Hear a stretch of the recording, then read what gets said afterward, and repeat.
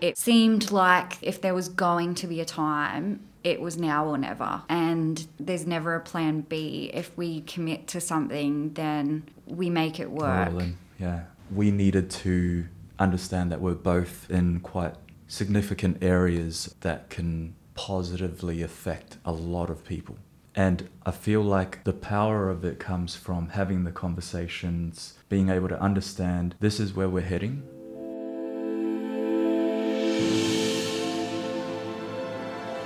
I'm Teresa Hudson, coordinator of the Community Information Centre in Townsville, and in today's episode of Brave, I sit down with Kate and Joe. To me, Kate and Joe are a power couple because they're both career focused and at different times decided to move in a different direction. Challenging that change and supporting each other through that is what I wanted to discuss. Enjoy today's chat with Kate and Joe. The Community Information Centre pays respects to the Wulgurukaba and Bindal people, the traditional custodians of the land on which this podcast was recorded.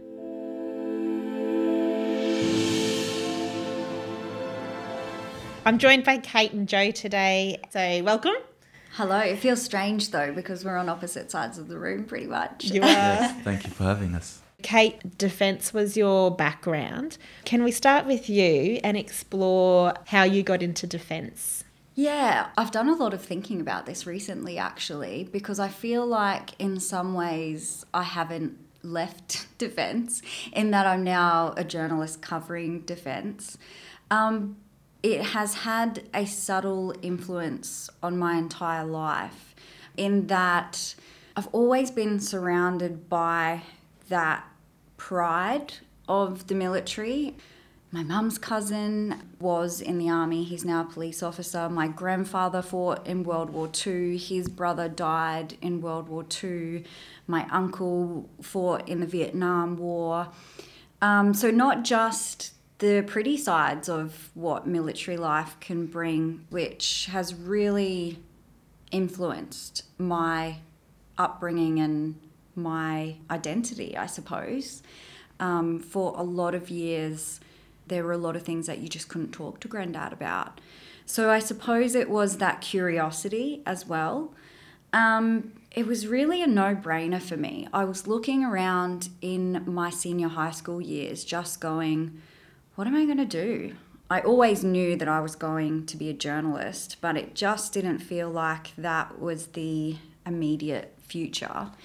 And so I had caught up with my mum's cousin who was quite a senior army rank and just having those chats with him. And I think you really need to be surrounded by people at that time of your life that are questioning you and not putting pressure, but just giving that little subtle injection of confidence. And so at the end of those holidays in year 10, I went and did my testing to join what I thought at the time was the Navy. It was through that initial appointment that I was talking to the recruiter about all the things that made me as a person and my interests, and he just sort of put the pen down and said, I just don't think Navy's for you. Have you considered the Army? And so that started my journey into the Army. In that period between doing my initial recruiting and then waiting to go to Kapooka, I'd actually started working in radio, just doing some casual and then part-time work, and I was enjoying it too much that I decided actually to do reserves. And so I spent the first year doing mornings in radio, afternoons as a reservist, and my RSM just pulled me aside and said, what are you doing? We need to get you full-time. And so after doing a full-time contract for almost a year, I just got swept up in the posting cycle and continued on. Joe, with you came from a big family growing up, is that right? Big extended family, but only a family of 5. But yeah, very, very stable family. I'm the son of typical migrant parents who migrated from Samoa in the Pacific to New Zealand. Huge cultural shock for them, having such I guess, high profiles in a small country in Samoa, and then moving and being the small fish was quite humbling for them, and they are very humble people. So they started all afresh in '86, and just they just have very a selfless way of living, and I think that's one of their strong qualities that kind of was instilled in us boys, my brothers and I, at a young age, which kind of directs the rest of our lives and where we ended up and things like that, and the way we live. We're very privileged because they reminded us every day how lucky we were to be in a big country, and what our lives would look like, or would have looked like, if they stayed in Samoa. So it keeps us grounded, very humble and grateful, and just counting our blessings every day, which again dictates the way I live life. Yeah. Speaking of where you ended up, which was education, what steered you towards taking a career path in education? Yeah, look, I think it stems from my dad mocking my mum a lot, because my mum was an educator. She was a teacher in Samoa, and my dad was more of the entrepreneurial type person who started as a fisherman, selling big fish to big businesses there in Samoa, and got a lot of contracts, started acquiring a lot of other businesses like petrol stations and shops, and that was their whole family's story, which is why they kind of had a reputation before they moved to New Zealand. And my mum's side of the story was she was an educator, and they got paid very poorly. And so my dad would always say, yeah, when I was making all that money, your mum was making 30 tala a fortnight, and that's like next to nothing. And it was something that my mum and dad would always joke about. They didn't want us to go down the same route that they did, because they did go through a few struggles, and it was a huge reason why they moved to New Zealand, for the opportunities for myself and my brothers to, I guess, that traditional mindset of getting a good education, getting a university degree, and getting a good job that will pay well, and we can look after the family, sort of thing. So like throughout school, I was getting myself involved in anything youth related. So I think it started when I went through the whole Sunday school thing every Sunday, and then they asked me to be like a mentor and start teaching as well as I grew older. So I was always involved with the youth growing up, and I think that's where I began to develop that passion for working with the youth and connecting with them in a different way. Yeah.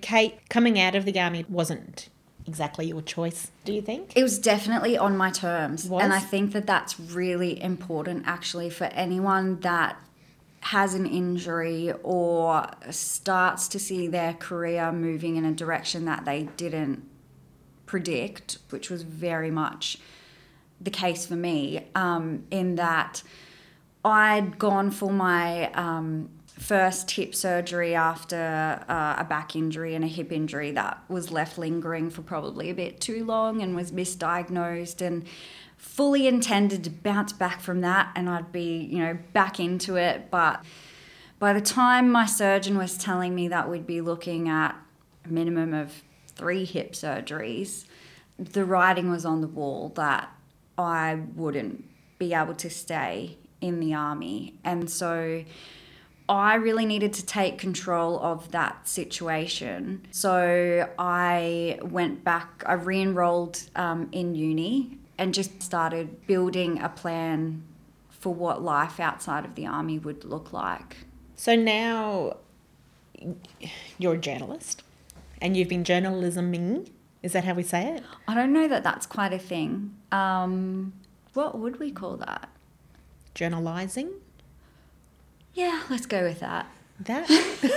You've been doing it now for a while. Yeah, so 2018, I guess, is when I first could call myself an official journalist, and was working for ABC at the time, and then took my first full-time job, which was initially with Win, and then an opportunity popped up at the Townsville Bulletin, and I jumped over there as the defence reporter. And talking to you, like, we've had many conversations, and I always hear you talk about that you love reporting on stories. What's the difference between you writing stories to reporting news? There's a big difference. News obviously involves people and humans. You're reporting on facts, but stories are allowing the person to have their voice heard and to tell their own story. And as a journalist, it's really just my job to help mold that and push it along. But I'm of the firm belief that a journalist's voice should never be heard in a story. And the reason I love stories is because I love people, and I think it's that curiosity. And if you don't have that quality as a journalist, you probably are in the wrong industry. Mm. So you also don't just wear a journalism hat. You wear quite a few other hats as well. Can you tell us what they are? Yeah, I'm a mother to 2 young boys. And then obviously a wife, which we'll get into as well. But I also, it sounds really strange to kind of put a title to them, because to me it's more just about being part of that community. But I am the North Queensland convener for Women in Media, which is a national group which was really just born out of supporting other women in the industry. And then the other group that I'm part of is the Women Veterans Network Australia. And they're volunteer positions. They are. Yeah, but I don't feel like, and I think that every volunteer would feel the same, is that you do these things out of passion and interest, and they're fulfilling for you. So it's not really about anything else. Mm-hmm. Joe, you're a high school teacher. Yes. And you were in the education system for how long?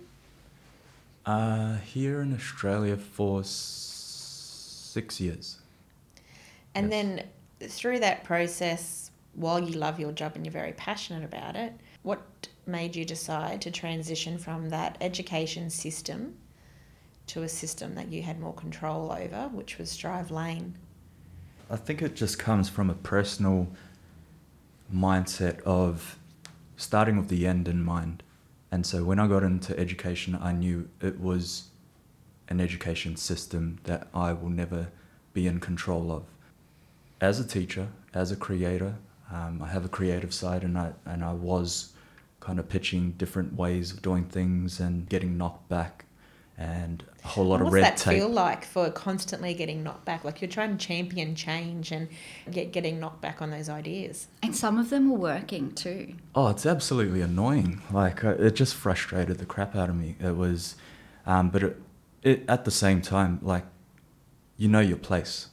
Like, and when I alluded to it earlier with starting with the end in mind, I knew I was going to get out of teaching. I just needed to know how teaching works, get that experience, understand how the system works, understand what's missing, understand how I can provide value that isn't already being provided, and then leave and actually make a bigger difference than I was in the classroom. So even though I had an impact on the 5 classes that I would teach, and even moving into a leadership role, like, that was minuscule in terms of the impact I wanted to make. I wanted from the beginning to reach more youth, but it was enough for me to understand that I need to do my own thing. I need to be in control of what I deliver, and I need to be aligned with my passion and purpose and making sure that my purpose of developing young,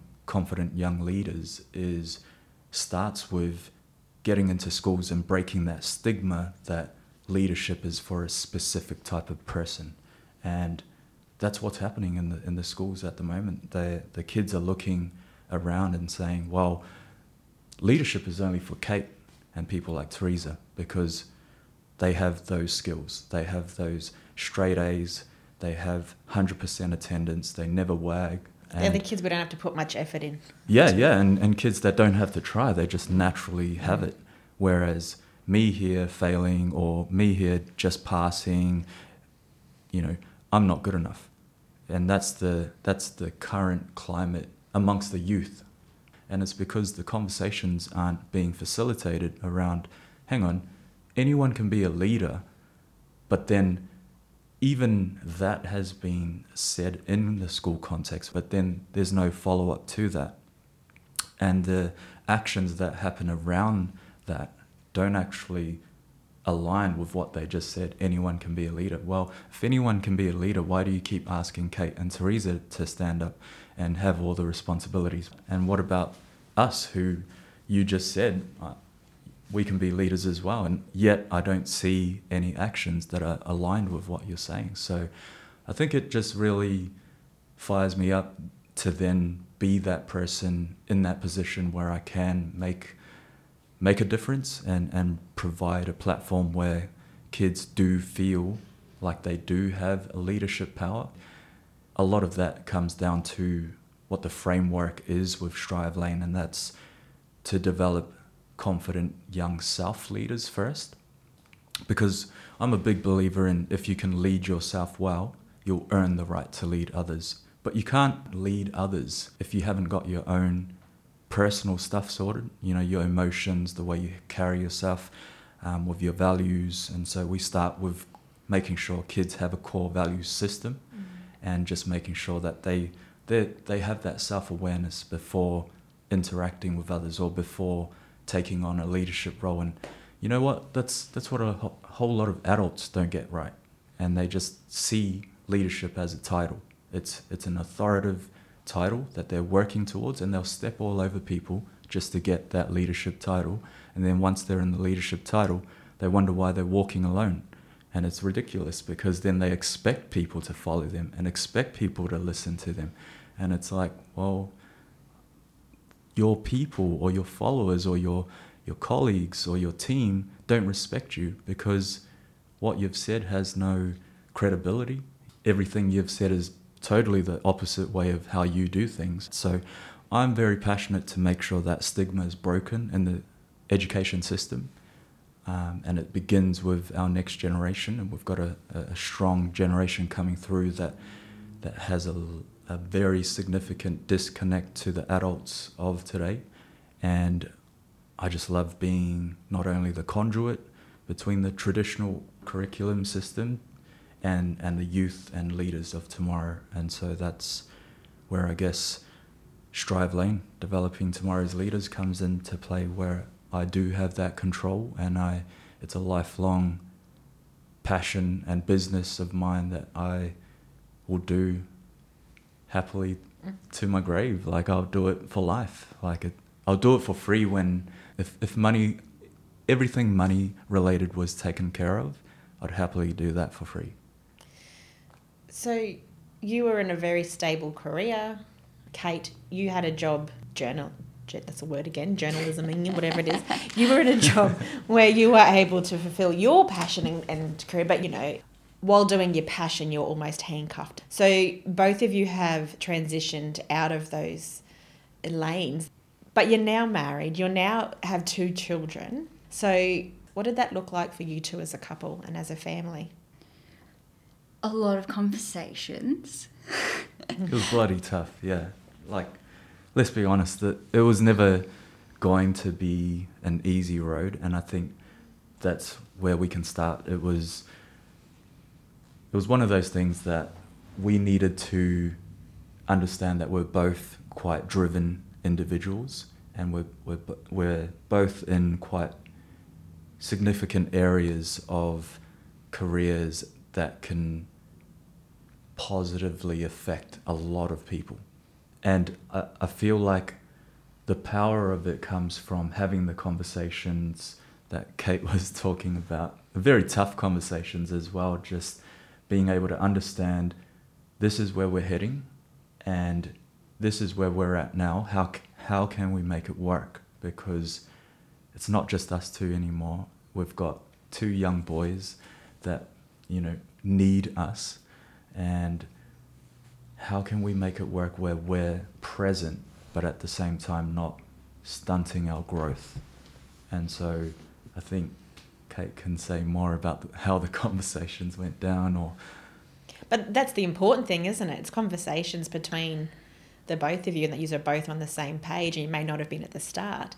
But absolutely. I think it's about being dreamers, but in a practical way. And I suppose that going on maternity leave and having to weigh up the cost of early childcare really nudged us in the direction of jumping into this new career, because when we stacked up the numbers, we were running at a loss by sending our kids to childcare and holding down these full-time jobs. So it didn't make financial sense, and it didn't make personal sense by not having that time with our children or each other. And so we just got to this point where it was a really easy decision to make. It had been something that was in the pipeline for quite a while in terms of Joe with Strive Lane. So it's not as though it just happened overnight or on a whim.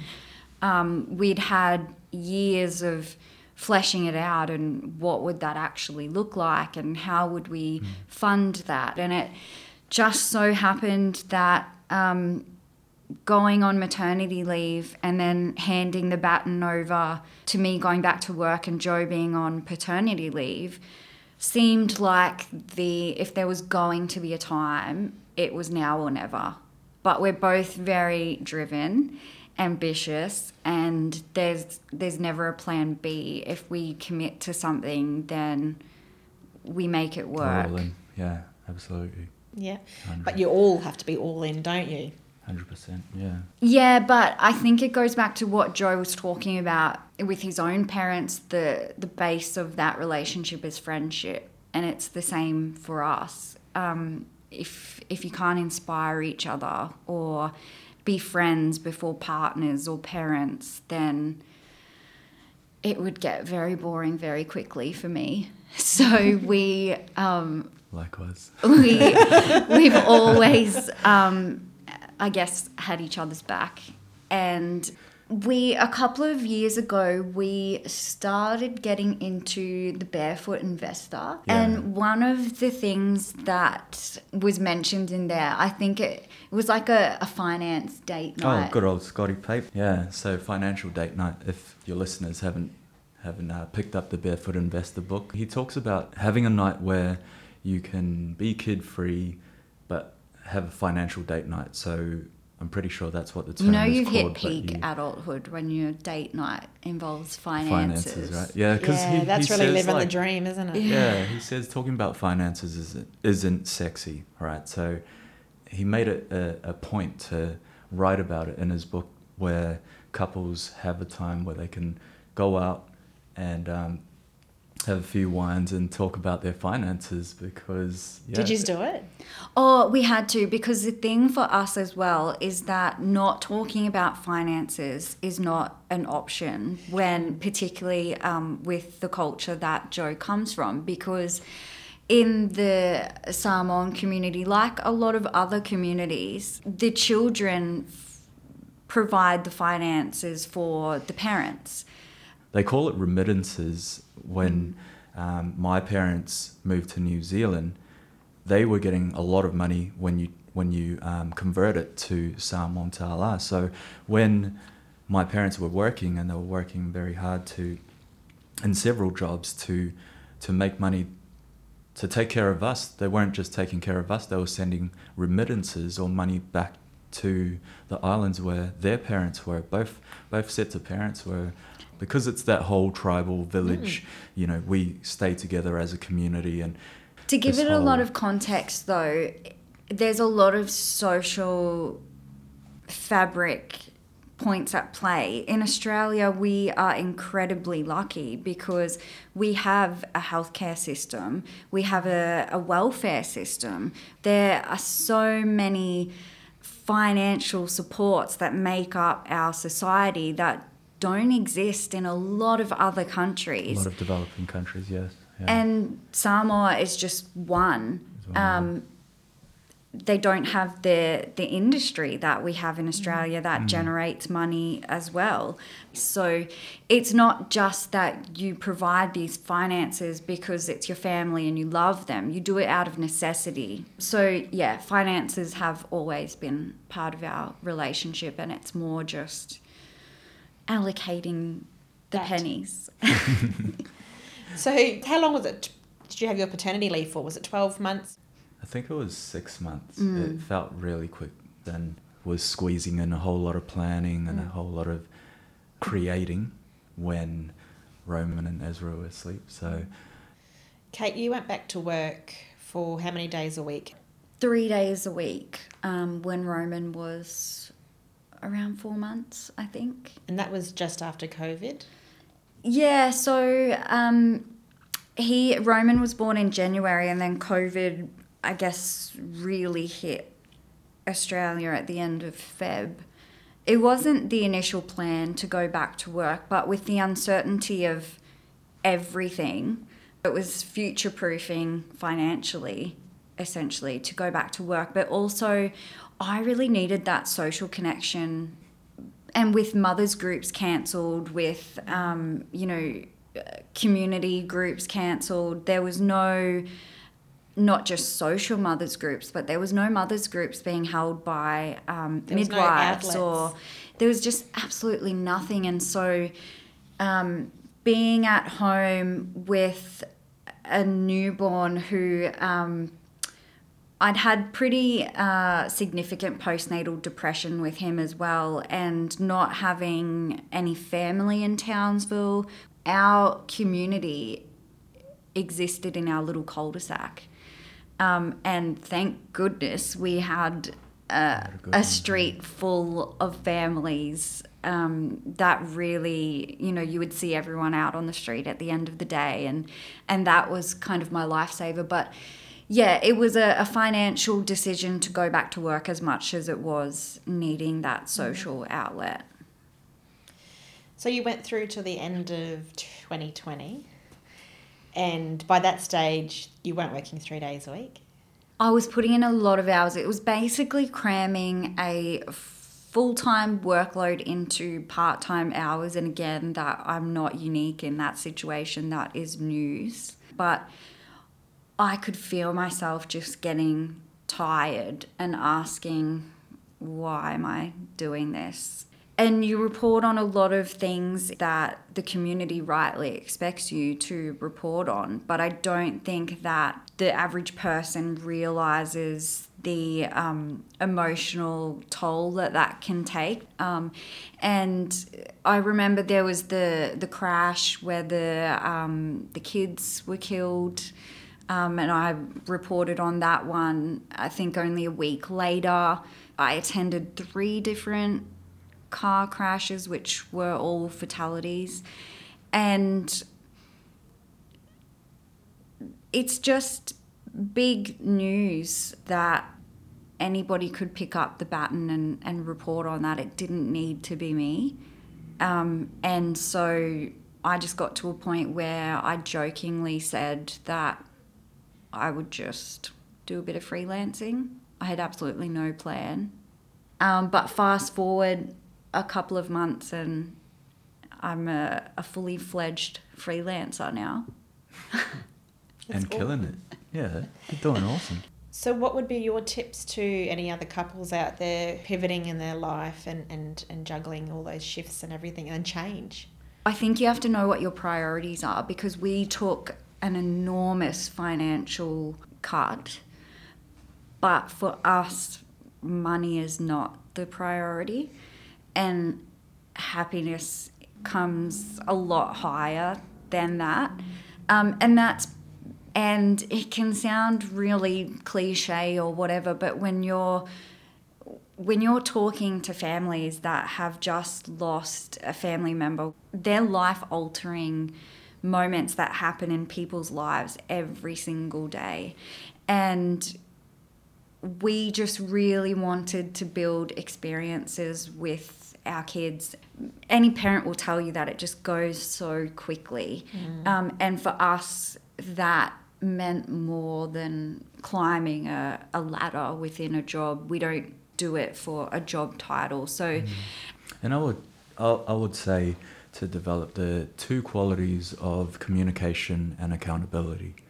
I think communication and accountability are two qualities that go hand in hand, and in our relationship it was having those tough conversations, but also holding each other accountable in terms of where we stuffed up or when we're slack, because it happens in relationships where you can be slack in terms of the way you communicate or how you've interpreted a message. And I think we do quite well in terms of... I'm not afraid to let Joe know that I was not put on this earth to do the washing or the dishes. Wow. We're all very capable people. Yeah, and I have to remind Kate that I'm not this domesticated, beautiful Polynesian man that just ended up in her house to take care of everything. Practice makes perfect, right? Yeah, he's still living up to it. But yeah, no, I see it a lot in relationships where there's a lot of conversations that aren't being held. And I feel like there's a lot of held back conversations. There's a lot of conversations that do happen that I guess aren't handled well. And I think if we've found that communicating in terms of if things don't go according, if that conversation didn't go so well, then we can pick it up at another time, like give each other time. And I think that's a really good thing too, being able to give each other time and space. And like we've identified that we do things in completely different ways. And our parenting styles are so different. We provide completely different things to the boys.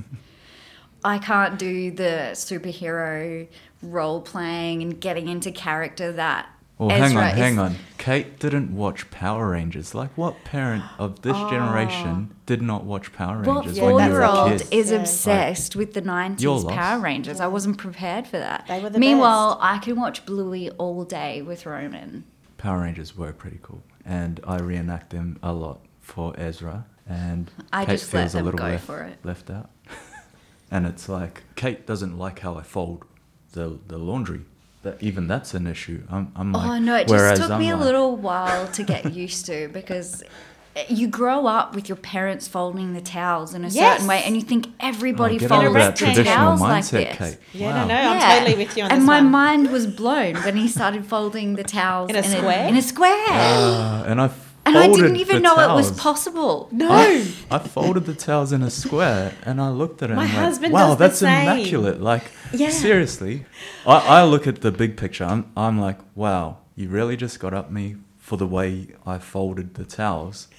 And then you have to have a joke later with yourself, and you're like, oh yeah, it's someone's possible. actually done the folding. Like, hello, be grateful. Like, you know what I mean? We've had the same conversation in our house. It's crazy, but like... And you have to pull yourself up too, like me realising that it is possible that the towels can be folded in a number of ways. So cool. Thank you for joining me today. I appreciate it. Thank you for having us.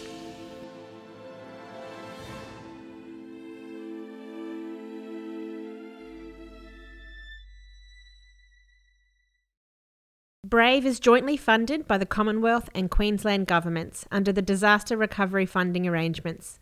This podcast is produced by Damien Lewarden.